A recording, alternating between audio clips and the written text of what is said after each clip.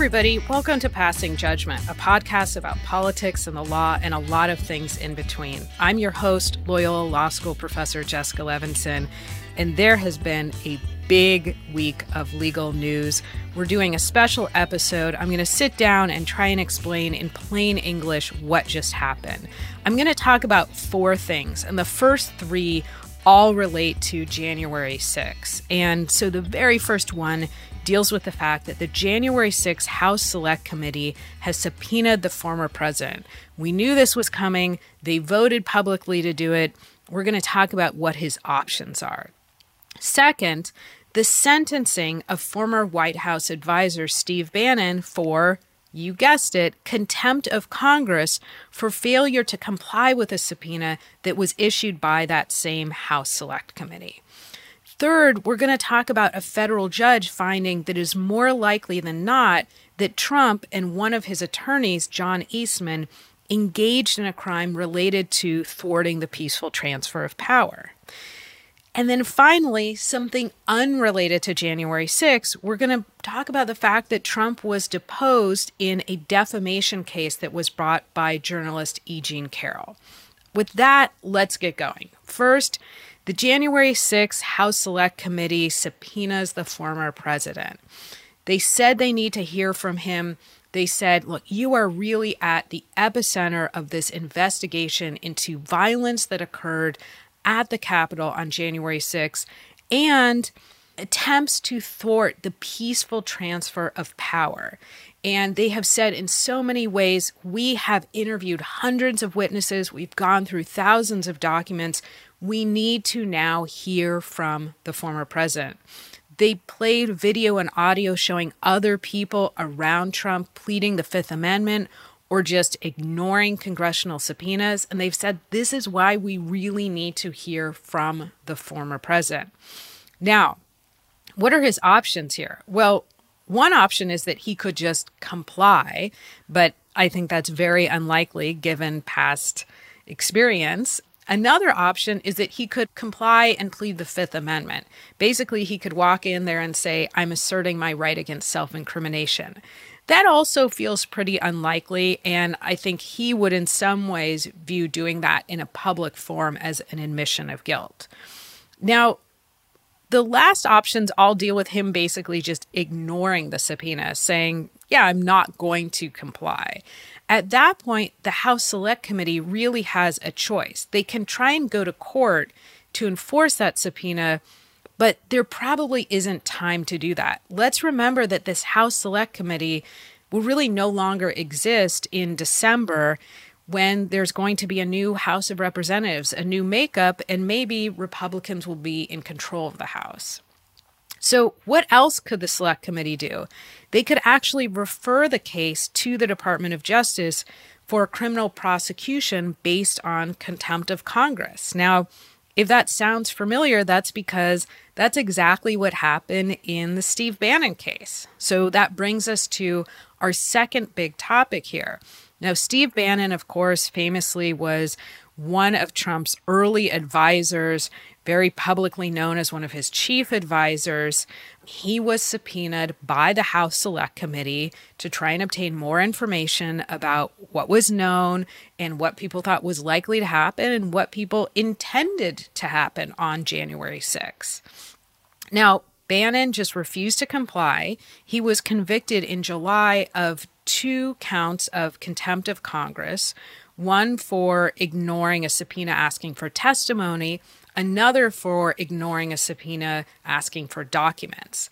Now, the Department of Justice asked for a fine of $200,000, and the sentencing guidelines in terms of prison time, in this case, indicated about 1 month to 6 months. So what actually happened here is that Judge Nichols sentenced Bannon to 4 months in prison and a $6,500 fine.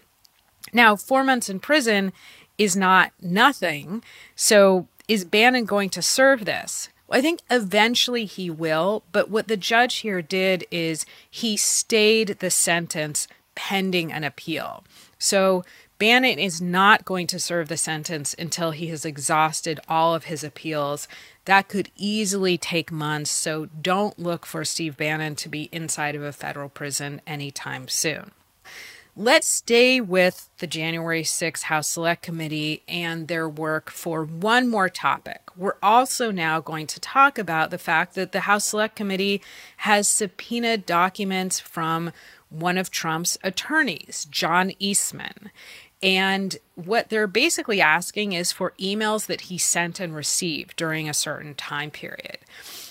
John Eastman said, no, I don't have to comply. I'm covered by the attorney-client privilege and the attorney work product privilege because I was serving as a counsel, as an attorney at the time. Now, normally that would be the end of the story, but there's something called the crime fraud exception that applies to those privileges. And really, really broadly, what it says is if you talk to an attorney in an attempt to try and commit a crime, and you're trying to get advice from that attorney in order to commit a crime or a fraud, you don't get the protection of the attorney-client privilege or the attorney work product privilege. And that's basically exactly what this federal judge, Judge Carter, said in this case. So Eastman said, I don't have to comply, attorney-client privilege. The judge went through these emails and he said, actually, I think the crime fraud exception applies. Now, this might also sound familiar to you because, in fact, back in March, this same judge had said, when ruling on a very similar issue, that Trump and Eastman, quote, launched a campaign to overturn a Democratic election, an action unprecedented in American history. So basically, this is Judge Carter continuing to say, and I've looked at additional emails here, and I think the crime fraud exception applies. Basically based on what? The emails at issue kind of illustrate two big conclusions, according to Judge Carter's ruling here. The first set of documents show that Trump signed a verification that's under oath in December of 2020, and he claimed that in Fulton County, Georgia, there were over 15,000 voters who were improper voters, 15,000 votes that should not have been counted because they were cast by dead people or felons or unregistered voters. Now, the problem for Trump, as Judge Carter noted, is that the emails show that he knew those numbers were wrong. And what Carter concluded here is, quote, the emails are sufficiently related to and in furtherance of a conspiracy to defraud the United States. What about the second theme here, the second set of documents? According to Carter's decision, they show that Trump's goal in filing a lot of this post-election litigation in swing states was just to delay the certification of the Electoral College results, not actually to obtain real legal relief because there was no real legal relief that you could get here. And these emails matter, again, because they completely undercut Trump's out-of-court statements that there was some sort of massive voter fraud.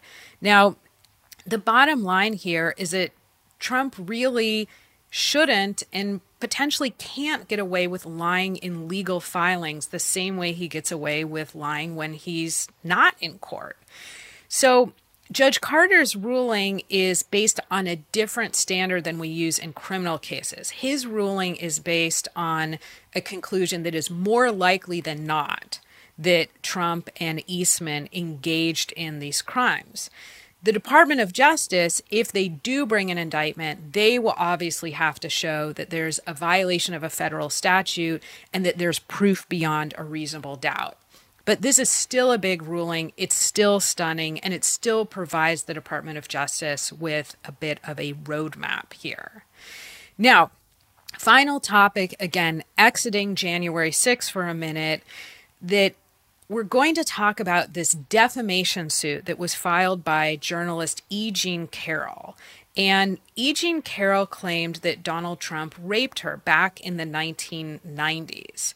Now, what was the former president's response to that? While he was president, his response in part was, "She's not my type." That denial, of course, suggests that being Trump's type somehow dictates whether or not he would rape somebody.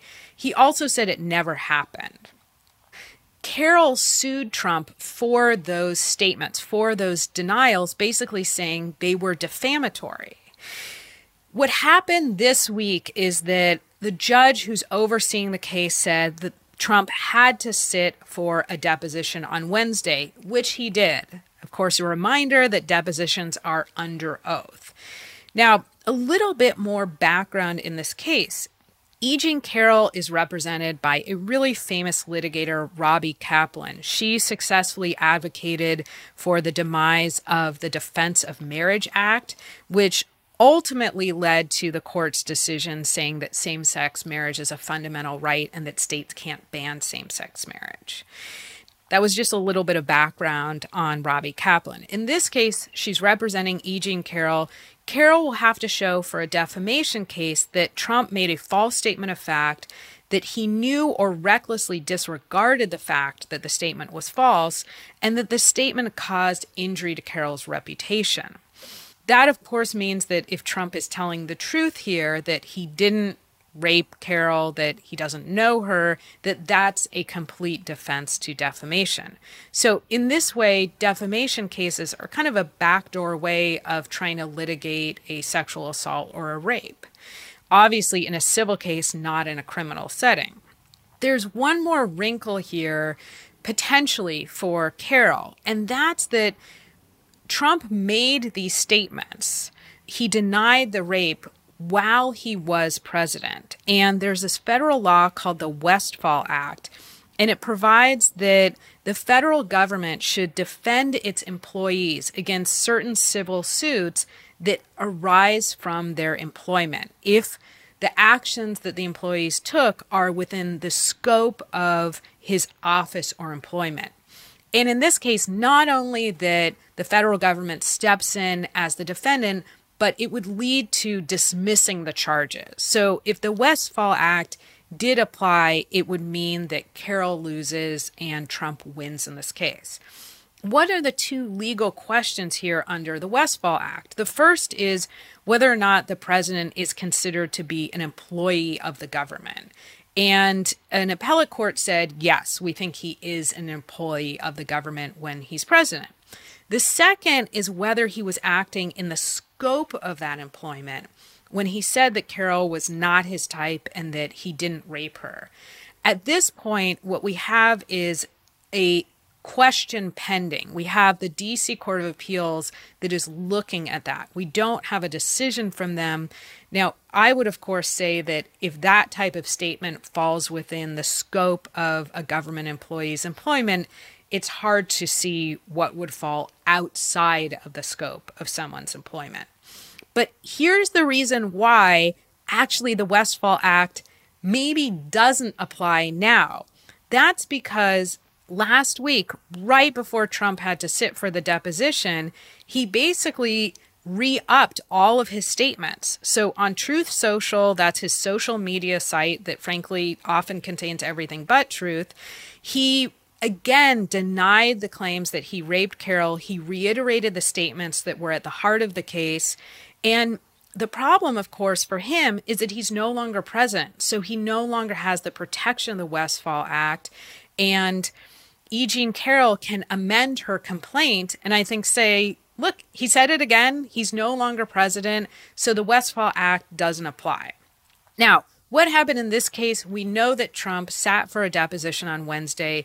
We don't know what happens other than the fact that he sat for the deposition. There's not been much reporting in terms of what happened, but we do know this isn't really the end of the road for Trump and Carroll either way, because New York law has changed and there's a new law that gives adult victims of sexual assault an additional year starting in November, an additional year to file civil suits, even if it were otherwise beyond the statute of limitations for a sexual assault claim.